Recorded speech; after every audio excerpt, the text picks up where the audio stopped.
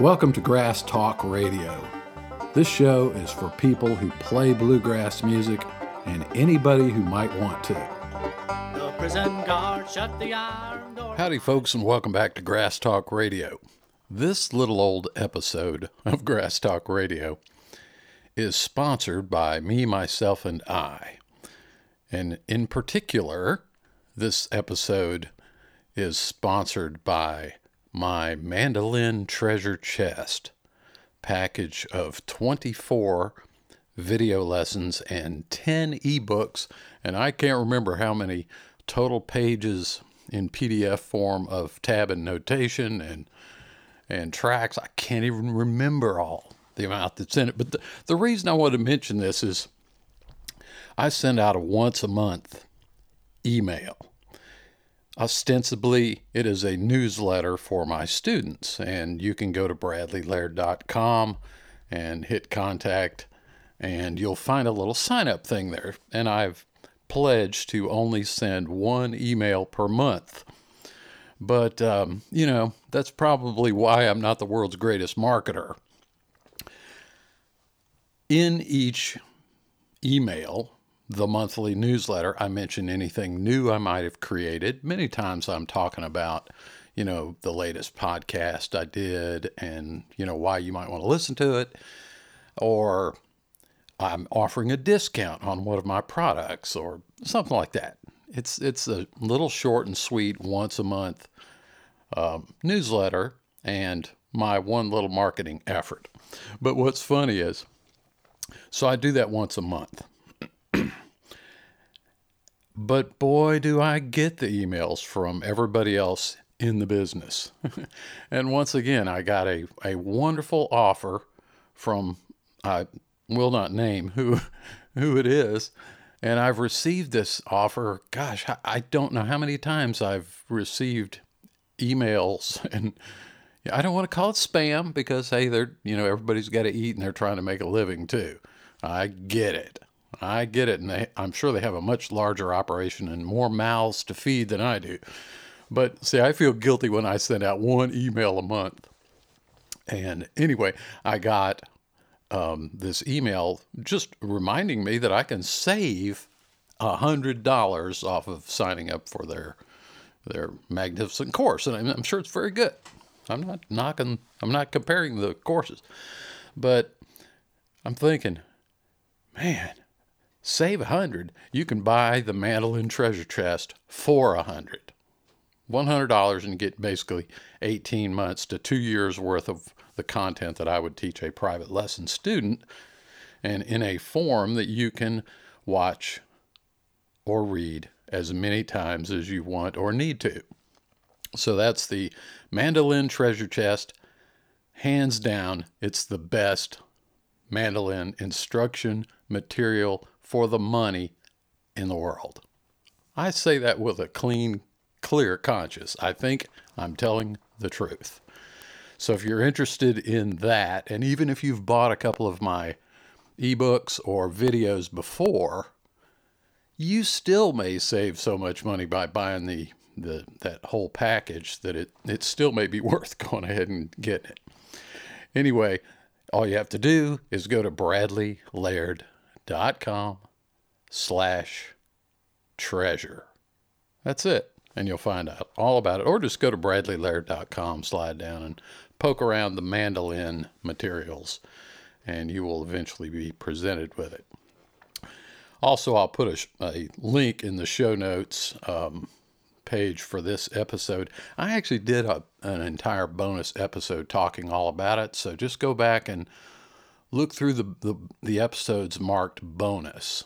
And one of them, I talk for an hour about, well, maybe not an hour, but I talk and fully describe, my reasoning and my logic and everything that's contained within this Mandolin Treasure Chest. So that's our commercial plug that you have to endure for this episode. I'm also proud to say that I've had pretty good support with the Patreon patrons. And I said last week that I didn't have the list of names in front of me. And once again, I'm going on a first name basis only because me and the patrons are so close. We're on a first name basis. Actually, I just don't want to say their last name unless they say it's okay.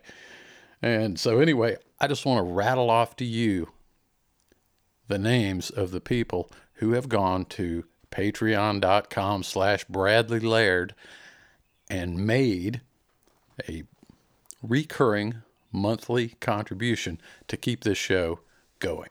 And that would be Ben, Brandon, Charlie, Craig, DJ, Drew, Frank, Gina, Lori, Mark, Pat, I always call him good old Pat, and two Toms. I have two Toms, Tom C and Tom K, and you both know who you are. Look, I appreciate all of you so much. I've mentioned in the past how sometimes I think, why am I doing this? We all think that about the things we do in our lives. I know you think that sometimes about the things you're doing. And all I have to do to be reminded of why I'm doing it is to look at that list and say, well, now I sort of owe them. But I would like to remind those of you who are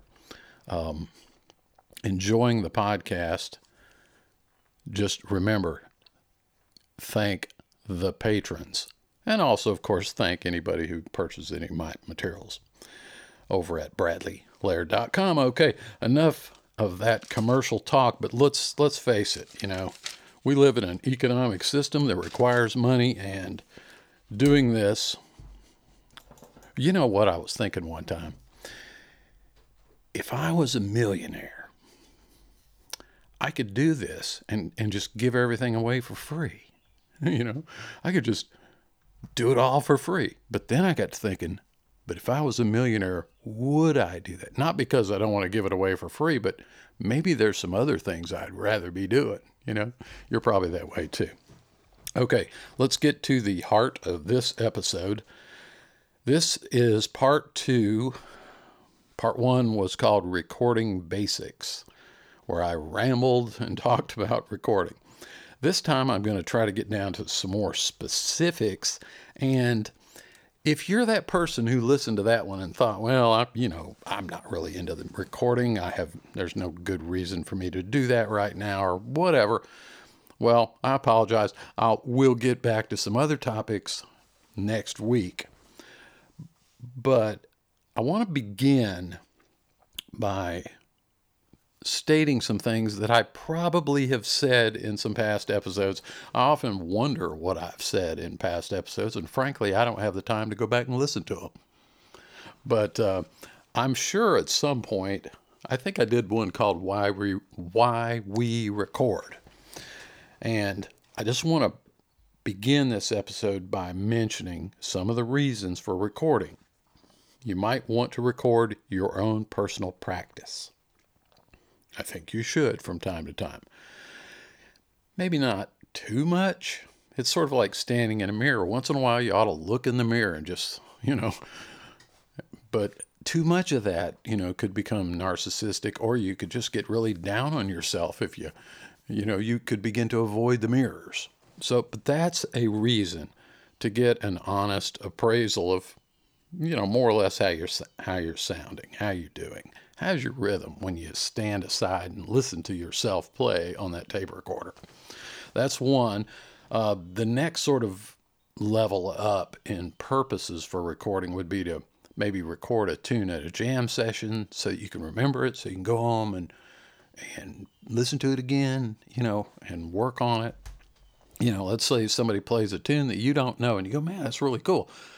And you pull out your recorder and you record it so that you can go home and figure out the chords to it, or practice singing harmony to the person's lead, or working up your banjo solo or whatever. So as a little mobile note-taking device, you might say, because you can't remember everything that happens at a jam or a rehearsal or even a gig, Now, when you get into rehearsals and gigs, it gets a little more specific. But what I'm talking about here is you're not trying to make a recording that you're ever going to release out to anyone. It's just a recording that serves the purpose of documenting what happened so that you can remember it later. I think I did an episode called Documenting Your Progress, which talks somewhat about these things. Okay, you may be in a band and you may want to record rehearsals, just so you can kind of take an outsider's view of how's that working? What's really happening here? Because when you're busy doing it in real time, often you don't really hear everything. Listen to the Real Listening episode where I talk somewhat about the challenge of really hearing everything that's going on. I don't know that it's even possible all the time.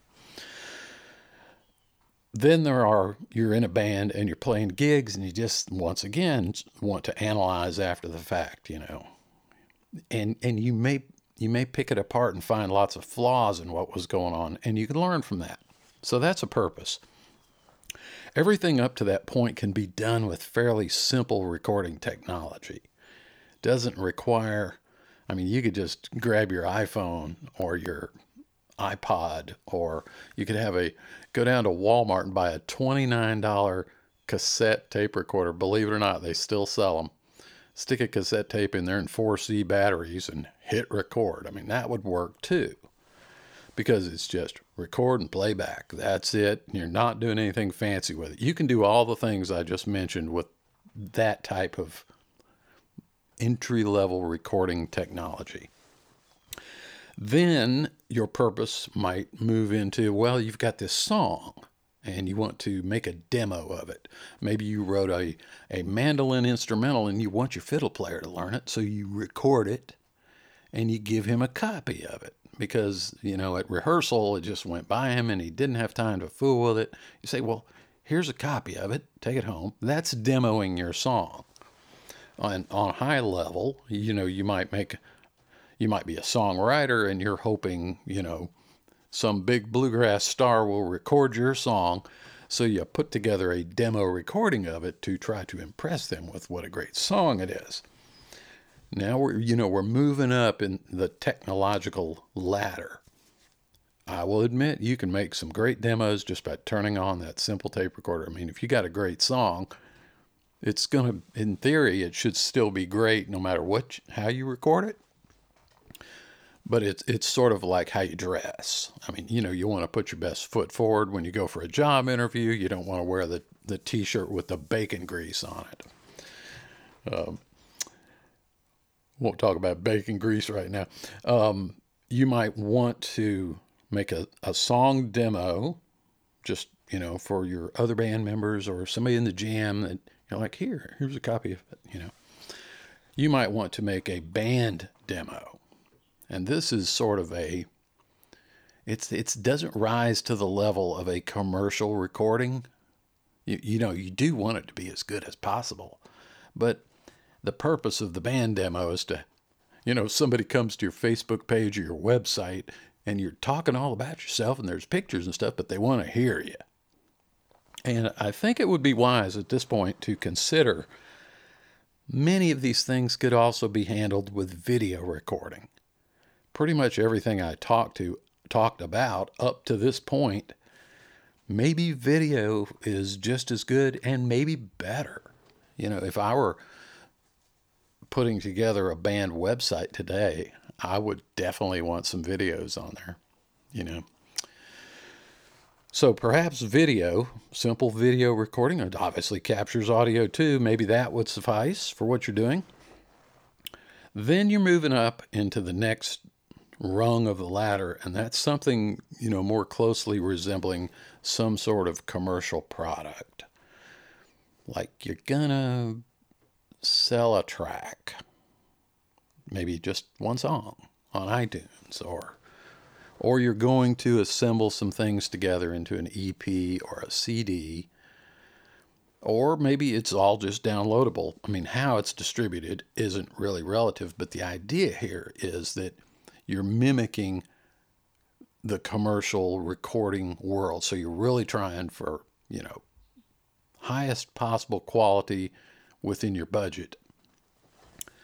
And even little funky bluegrass bands have product and people buy it. They sit there and let's just take a band that, let's say on a scale from 1 to 10 is a 6.5. Maybe some songs there, maybe a 7. That's a pretty good band. And they're playing gigs. They're playing festivals. They're playing parties. They're doing, but they're not Ricky Skaggs and Kentucky Thunder, or they're not, you get what I'm saying? And they're not just a bunch of jammers, hanging out at a noisy beer joint. They're somewhere in the middle. Audiences like that stuff. Go to a bluegrass festival, maybe a small bluegrass festival, and you'll find that half the bands are super good, and the other half are pretty darn good. Well, it's those pretty darn good bands I'm talking about, and it helps to have product to sell. It can, the pretty good band, he's not getting paid as much as the super big time band. So it helps make up the difference, and it can help fund the operation of your band and travel, and frankly, if there are people out there clapping and cheering for what you're doing, those same people might also purchase the CD just to support you and they may really like it. You know what I'm saying? I mean, this isn't like, you're not thinking about winning a Grammy and you're not solely thinking about, well, how can I get $10 out of that guy's pocket? You're providing a service. It's a memento of your band. Now, obviously you want these things to be as good as you can make them, but within your limitations of budget and perhaps even talent. But there's no reason not to pursue that. You should. And I have just got so many records and CDs that I've picked up from other bands that, they're pretty good. And sometimes there are a couple of tunes on there that I just love. And, record them, do it. And it really helps sell your band if you can hand somebody a CD. Or, point them to your website where all the tracks are, and they can just click on them and listen to them. So those are possible reasons, all the way from just you want to hear how you're sounding on your banjo to, you want to put some product in somebody's hand. Those are all valid reasons. Let's now talk about some real fundamentals of recording, because I'm going to be mentioning these things. I'm going to talk about 4 basic scenarios, you might say, for, making a recording. And they all 4 involve these fundamentals. And fundamental number 1 is input. That obviously starts with the musicians and singers themselves, but I'm talking about, okay, now let's get into the technology. It begins with mics or just a microphone. If you use that you hit record on, your iPod or something, there's a microphone in there. So that's the input. The sound wave is captured and turned into electrical signals. Input varies with these different scenarios. Even if you're using like your iPhone to record, you potentially can plug an external microphone into it. A better, quote unquote, microphone. So think about input. Then there's the recording device itself. What is this contraption that is going to take that input and store it? Which brings us to the third thing. You've got the recording device and you've got the storage medium or storage method, which has varied a lot. I talked about wire recorders and tape recorders and hard disk. Obviously, hard drives are a potential storage medium for the sound that you capture by the recording device. But I also mentioned you could still use tape. So tape is a potential storage medium. So are digital files on hard disks or on solid state drives, which are becoming extremely common today. And you could even consider a little thing like an SD card to be basically a miniature solid state drive. In fact, I have laying around on this table SD cards that are 100 times the size of the hard drive that came with my first Macintosh computer. I'm just picked this one up. It's an 8 gigabyte, which was considered small, 8 gigabyte SD card. And my first Macintosh computer had a 40 megabyte hard drive. So you've got your input stage, you've got the recording device itself, you've got the storage medium, and then you've got mixing and output.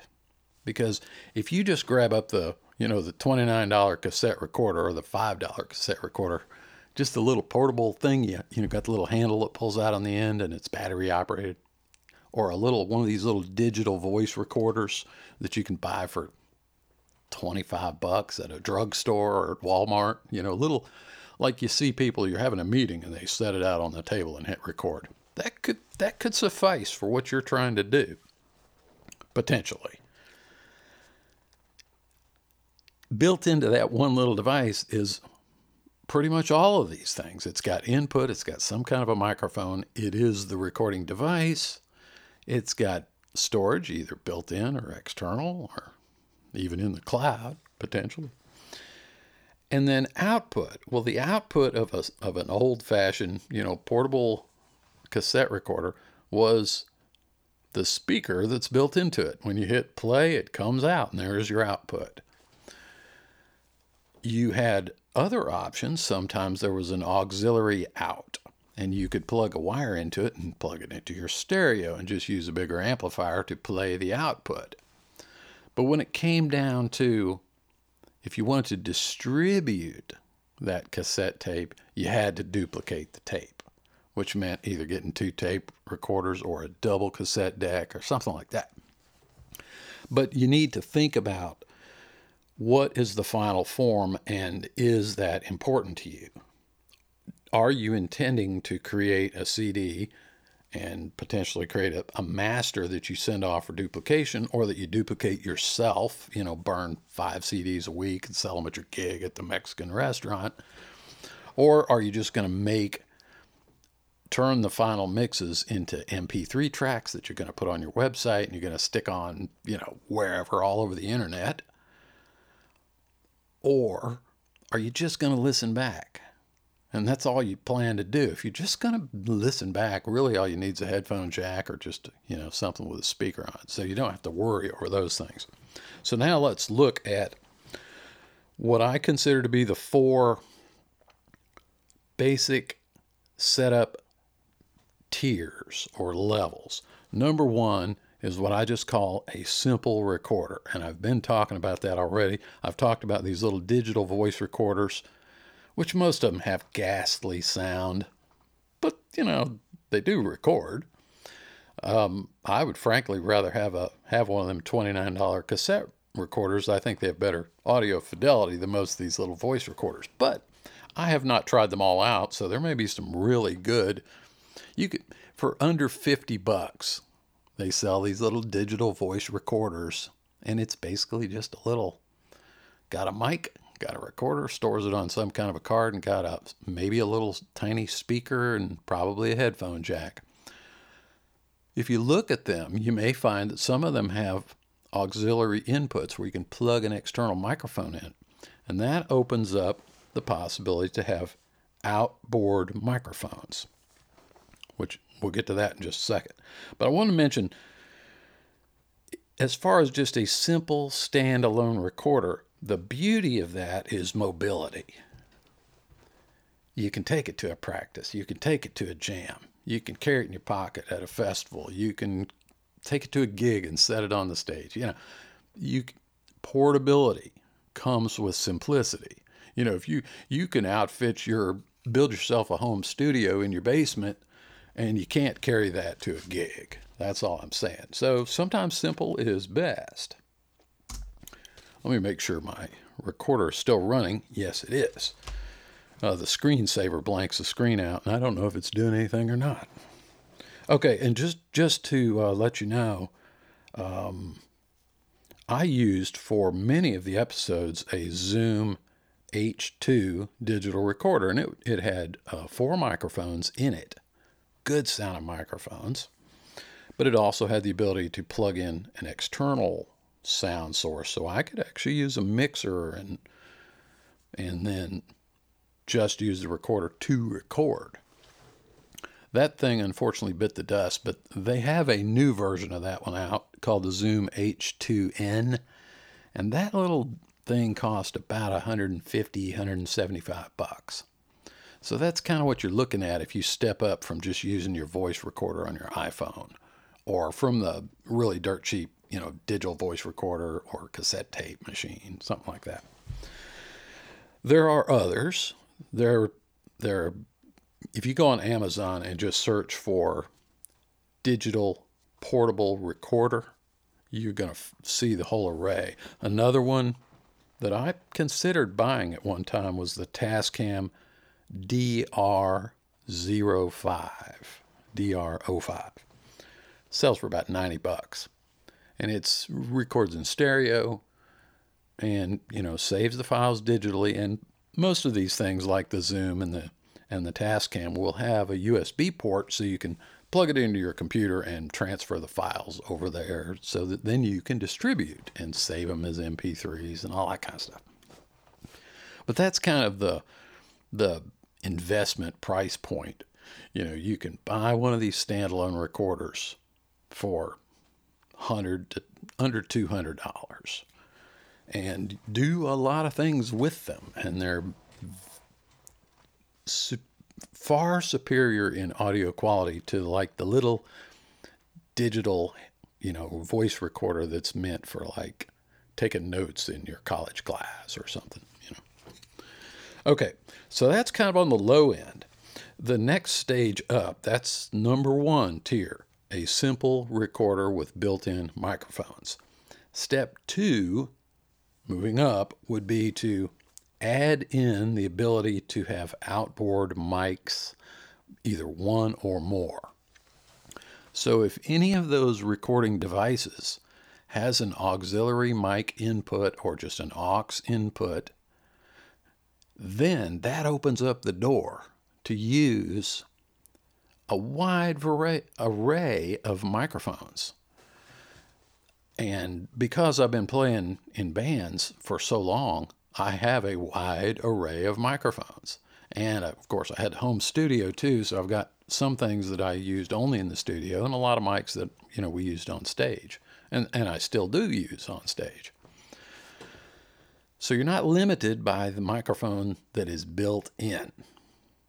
So if you're thinking you might ever use some additional microphones, look for the feature of auxiliary input or external mic input. Now, obviously, you have to feed it the kind of mic it wants to see, and typically those mic inputs on a little digital recorder are simply an audio line in jack, usually a little 1/8 inch jack. But it doesn't care what you have in front of that. You could have one microphone going into a little 1-channel mixer and come out of the mixer and into the recorder. That's how simple it could be. That's basically what I used to do with the H2 in doing this podcast. But you could also have a 16-channel mixer with 16 microphones all blended together and then go through the little cable into the recorder. And most of those recorders, the higher end ones like the Zoom and the Tascams and stuff are stereo recorders. So they're recording a left and right channel. So you could have, 16 microphones going through a mixer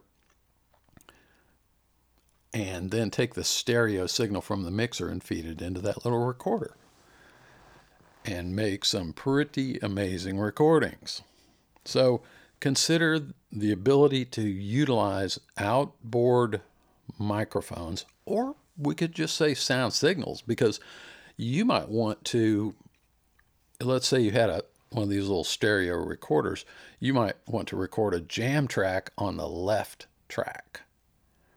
And then you might want to go back later and record yourself playing your mandolin or something on the right track while you listen to the pre-recorded track. And then you're kind of getting into multi-tracking. Okay, step 3, moving up the ladder, are what I call self-contained multi-track. You might even call them, it was a brand name, Porta Studio. But a self-contained multi-track recorder, because the recorders I was talking about before, the things like the Zoom and the Tascam DR05, those aren't really multi-track recorders. Yes, there's a left and right track, but they're stereo recorders. When you've got a multi-track, now you may have a whole lot more tracks. And I pulled up a couple of examples. Tascam has one called the DP008. It is 8 tracks. So you can record 8 different sound signals and then mix them on output later. So you can put the guitar on track 1, the mandolin on track 2, the banjo on track 3, the lead vocal on 4, and so on and so on and so on, and just keep building. And then you've got all those master tracks, and you can mix them for output and create all sorts of different possible combinations in terms of output. You could mix it 1,000 different ways, is what I'm saying. So that's the self-contained multi-track. Usually they have a mixer section, so you can just plug mics directly into them. They act like a mixer, so you don't really have to have a secondary mixer in between your mic and your recorder. Most of them, you just plug the mics into them, and it has a mixer section.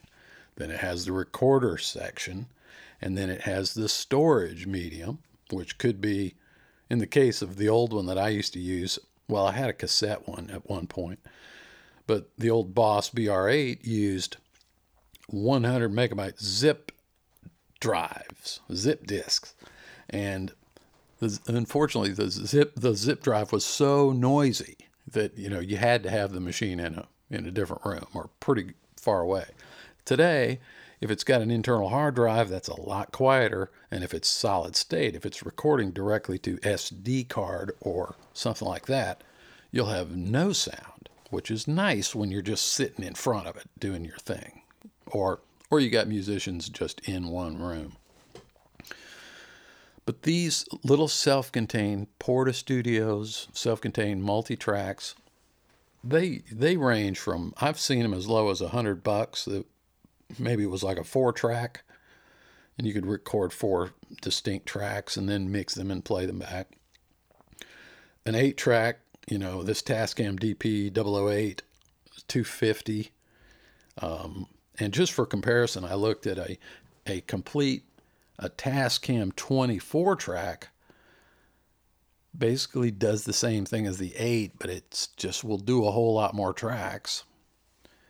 $500. So that's kind of the range you're looking at if you want to get your self-contained, all-in-one box mini studio, you might say, which is the mixer, the recorder, the storage device. And then, of course, it uses the mixer on the way out when you want to output your final stereo left-right mixes, which ultimately that's probably your goal, is to have some kind of finished song, because it's important to remember that the final product has to be playable by the person that you give it to. And nearly anyone can play a stereo audio track. be it a WAV file or an MP3 or whatever. Everybody's got that capability in their car, in their iPod, whatever.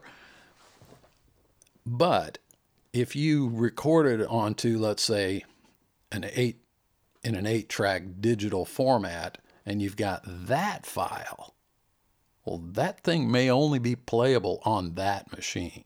Probably is only playable on that machine.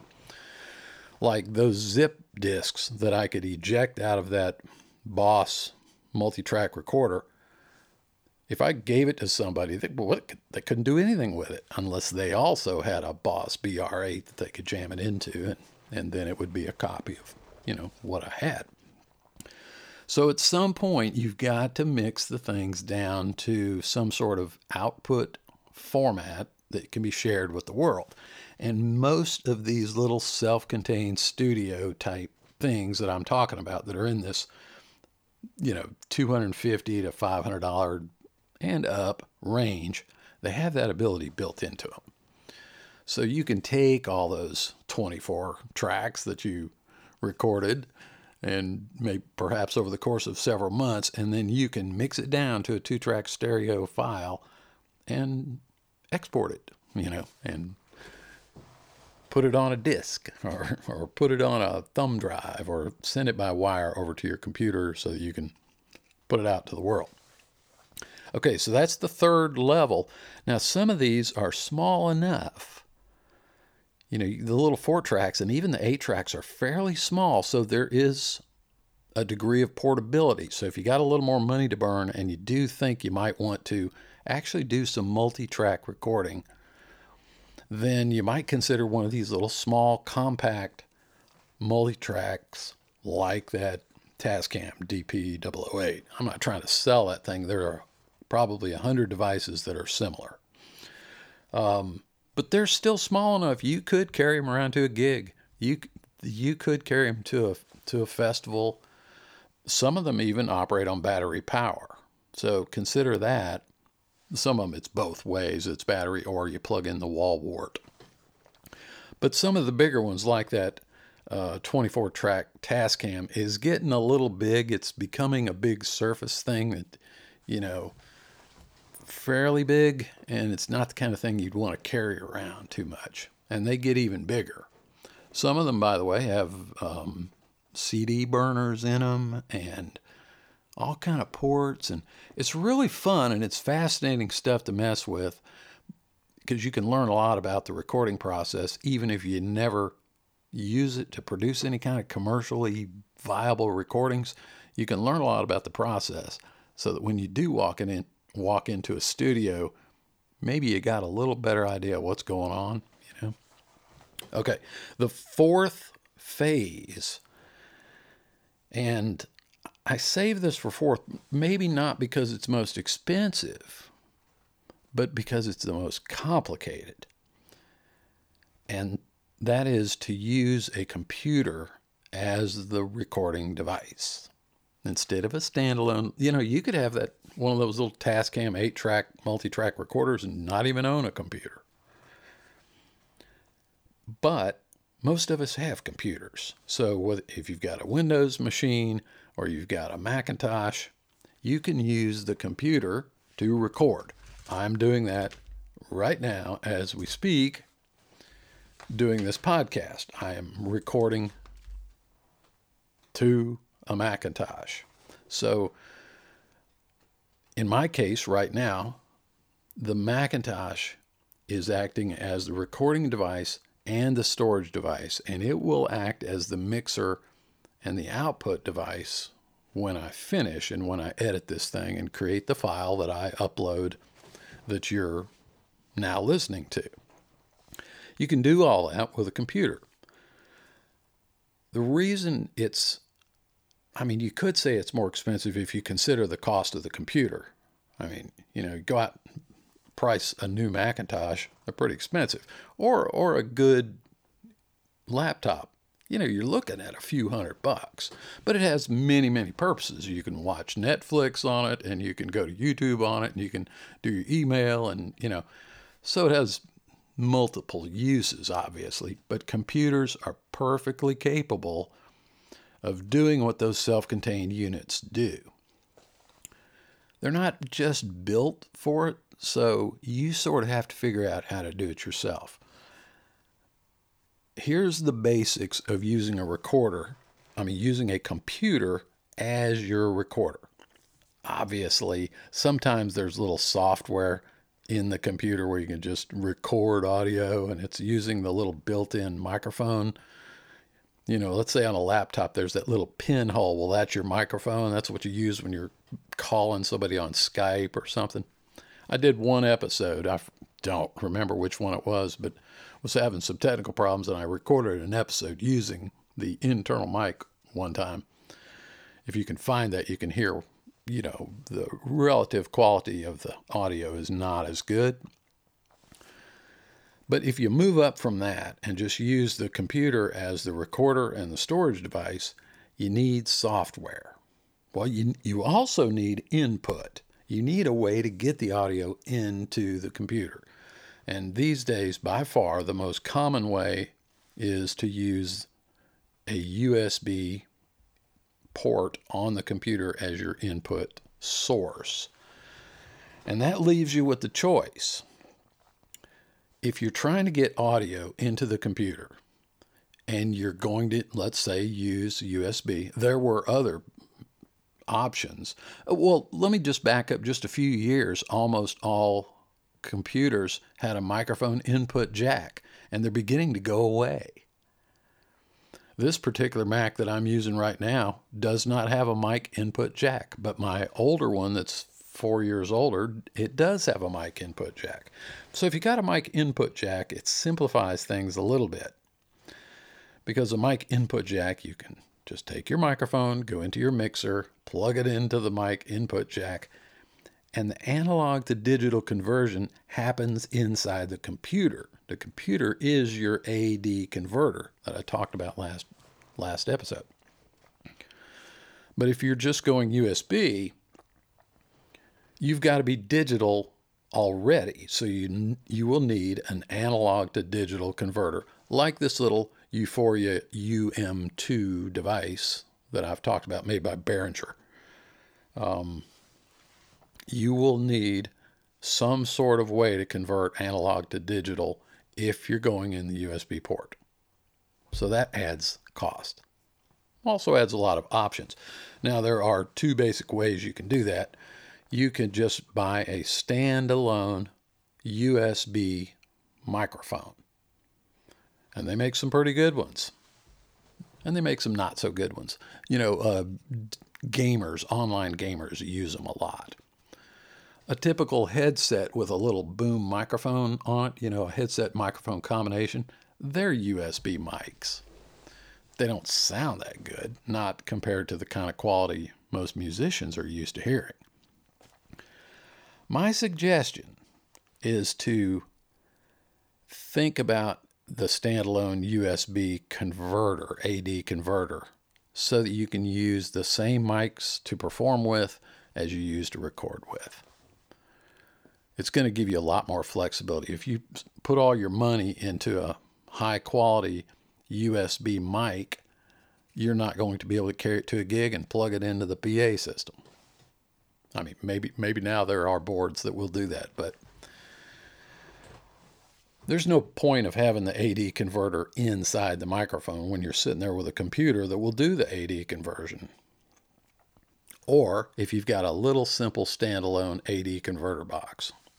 Okay, so just bear in mind, I'm getting off into the weeds here a little bit, is that if you go computer-based, you've got to have a way to get the signal digital so that the computer can deal with it.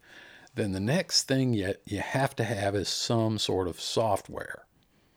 It could be as simple as GarageBand on a Macintosh.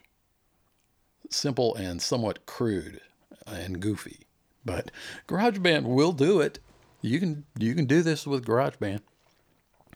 Or you can go with some sort of free software such as Audacity. That's what I'm using right now on this Mac. I've got versions of it on several old computers around here. Audacity is a good way to get started doing this. and it's available for pretty much any platform. Certainly Mac and Windows. It might even be available for the Raspberry Pi. That's a good way to get in and get started. You can do multi-track recording. You can do mixing, editing, all that kind of stuff. It's got plenty of effects built into the software for adding reverb and compression and volume adjustments and fade outs and all that kind of stuff. It's a good way to not spend any money other than your mic and your input source and start doing some recording. So I do recommend that you scope out Audacity.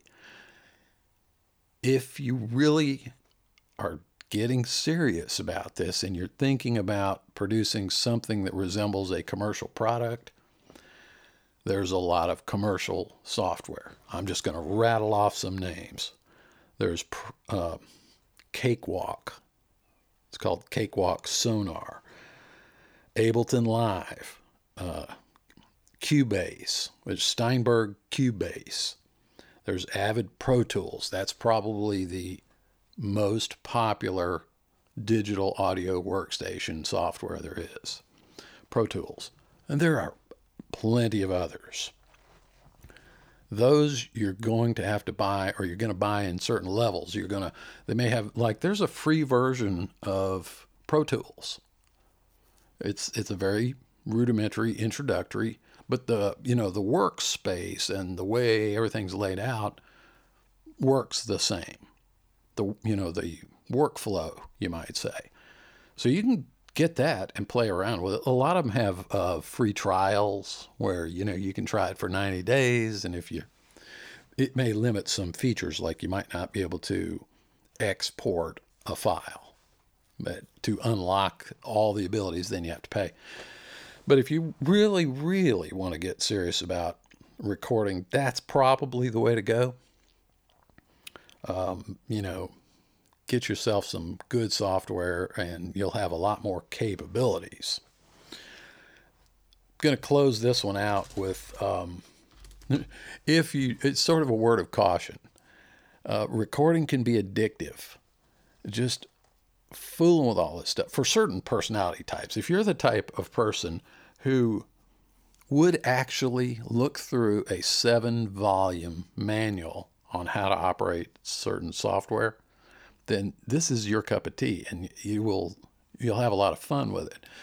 But if you're the type that just wants to, buy the little Zoom H2, pull it out of the box, stick some batteries in there and hit record, that will work. But there's a 150-page manual that comes with that thing. And what I'm saying is, if you're into the sort of technical side of it, then maybe I would suggest, looking at the computer-based or, the self-contained multi-track or going computer-based. If you're not so technically interested, just start simple. Learn how to make a decent recording with a tape recorder, because, mic placement is important even with a crummy little cassette machine. And it's important no matter how you record. Anyway, just bear in mind that as you get into this stuff, things such as microphones, cables, headphones, playback speakers, what are you going to play this back on? Are you going to play it, you may be recording fabulous audio and you're playing it back on the computer speakers. Or you got, this little outboard set of computer speakers, or you're feeding it into your home stereo system, or you can start going crazy buying stuff. And it's funny, this thing about playback. It was always my belief that I wanted to hear the final mixes on as many different gizmos and sizes of speakers and so on as possible.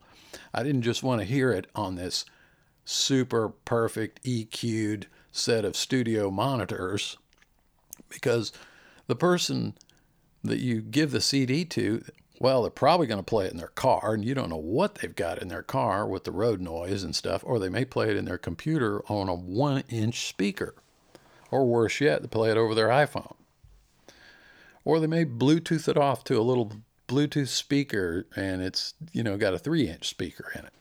Thing is, you don't know what they're going to play it back on. So it helps to listen to it on a lot of devices. Listen to it on a mono device, on a small speaker, and say, can I still hear the bass at all? Anyway, I'm not going to get into all that, but just bear in mind that the deeper you go into this, the deeper you can be drawn into this sticky web, and you can start spending a lot of money on mics and stands and converting a room, putting up sound treatment, let's say, and baffles and, snakes, and it just goes on and on and on. And it is a lot of fun, but it's not for everybody.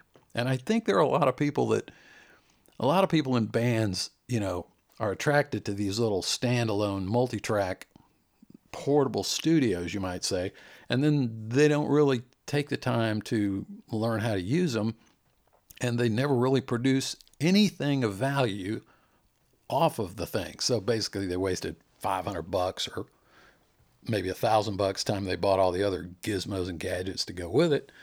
And their time might have been better spent, rehearsing the band, working up better arrangements, and then going and hiring a professional to actually record them, So I'm just saying you have to analyze yourself and say, what are you capable of? Do you have the time? Do you have the money to, be that person, that guy that likes fiddling with these things? I am that kind of person, which sometimes has been to my detriment because I would get so into the technology side of things, you kind of lose sight of like the bigger picture, I was sometimes jealous of some of my bandmates who would come over to my home studio and they don't even know what I'm doing. Well, they know I'm recording. That's about it. And they know where the refrigerator is. And they tune and they play and they have a great old time and they go home. And then I spend the next 18 hours editing takes, from this session, trying to create something, And anyway, what I'm saying is you got to be the right personality to seriously get into this at the, certainly level 3 and level 4, but levels 1 and 2 of just a little portable recording device that you can carry around. I think every musician ought to have that, And I'm kind of on the higher end of that scale, which I didn't talk about, but level 1 is just a simple little portable recorder of some kind, and 2 is using outboard mics. Well, that kind of puts you in the category of like these tapers that, would go to Grateful Dead shows or Fish shows and tape, surreptitiously, or obviously, if it was allowed in the audience. You've seen tapers at shows. That's what they're doing. And they're using good quality outboard mics and, portable digital recorders. Anyway, recording has many, many purposes. Thank goodness people have recorded things. Because let's say you're 10 years old today, or let's use 11 years old like my son. My son is never going to see Bill Monroe and the Bluegrass Boys perform, nor will he ever see Flatt and Scruggs, nor would he ever hear them if somebody didn't record them. So the same is true for you and your music. It's a way of preserving the fact that you even existed, and who knows? You never know what you record, who may listen to it in the future. So I do encourage you to record. Thanks, patrons. Thanks, listeners, just for hanging out and listening. I will ask you, if you're listening, please tell someone else about this podcast. I would appreciate that. Y'all have a great week. I'll be back with a kind of a less technical episode next week. Y'all have a great week. And by the way, I'm going to go out on this little weather note. I know how devastating a hurricane can be. Go back through my episodes and talk about when that hurricane, I think it was Irma, tracked right through our county. And I'm sitting here today that Hurricane Dorian is just parked was Category 5 yesterday. I think it might be 4 now. Parked right there in the Bahamas and was moving at 0 miles an hour. And the reason it's not moving is because this beautiful weather that we're having right here, right now in South Georgia and throughout the Southeast. There's this big high pressure. It is absolutely gorgeous here right now. So all those people up the East Coast, up the Atlantic coast, can thank this Georgia and Alabama and Tennessee weather for keeping that thing pressed offshore. And let's hope that continues for the sake of all the people in Savannah and Charleston and all the way up through North Carolina. And if we were having rain here right now and at a low pressure right now in Georgia, that thing would already be crossing Florida. Anyway, y'all pray for those folks down there and hope that thing moves on out to sea. We don't really need a hurricane tearing through here. All right, y'all take care. Talk to you next week. It was 25 years ago when the wings of death came low, spread out on the ocean far and wide. A great ship sailed away with her passengers that day to never, never reach the other side. Sailing out the winter pain, the Titanic was her name, when she had sailed 500 miles from shore. Many passengers and her crew went down with that old canoe. They all went down to never ride no more.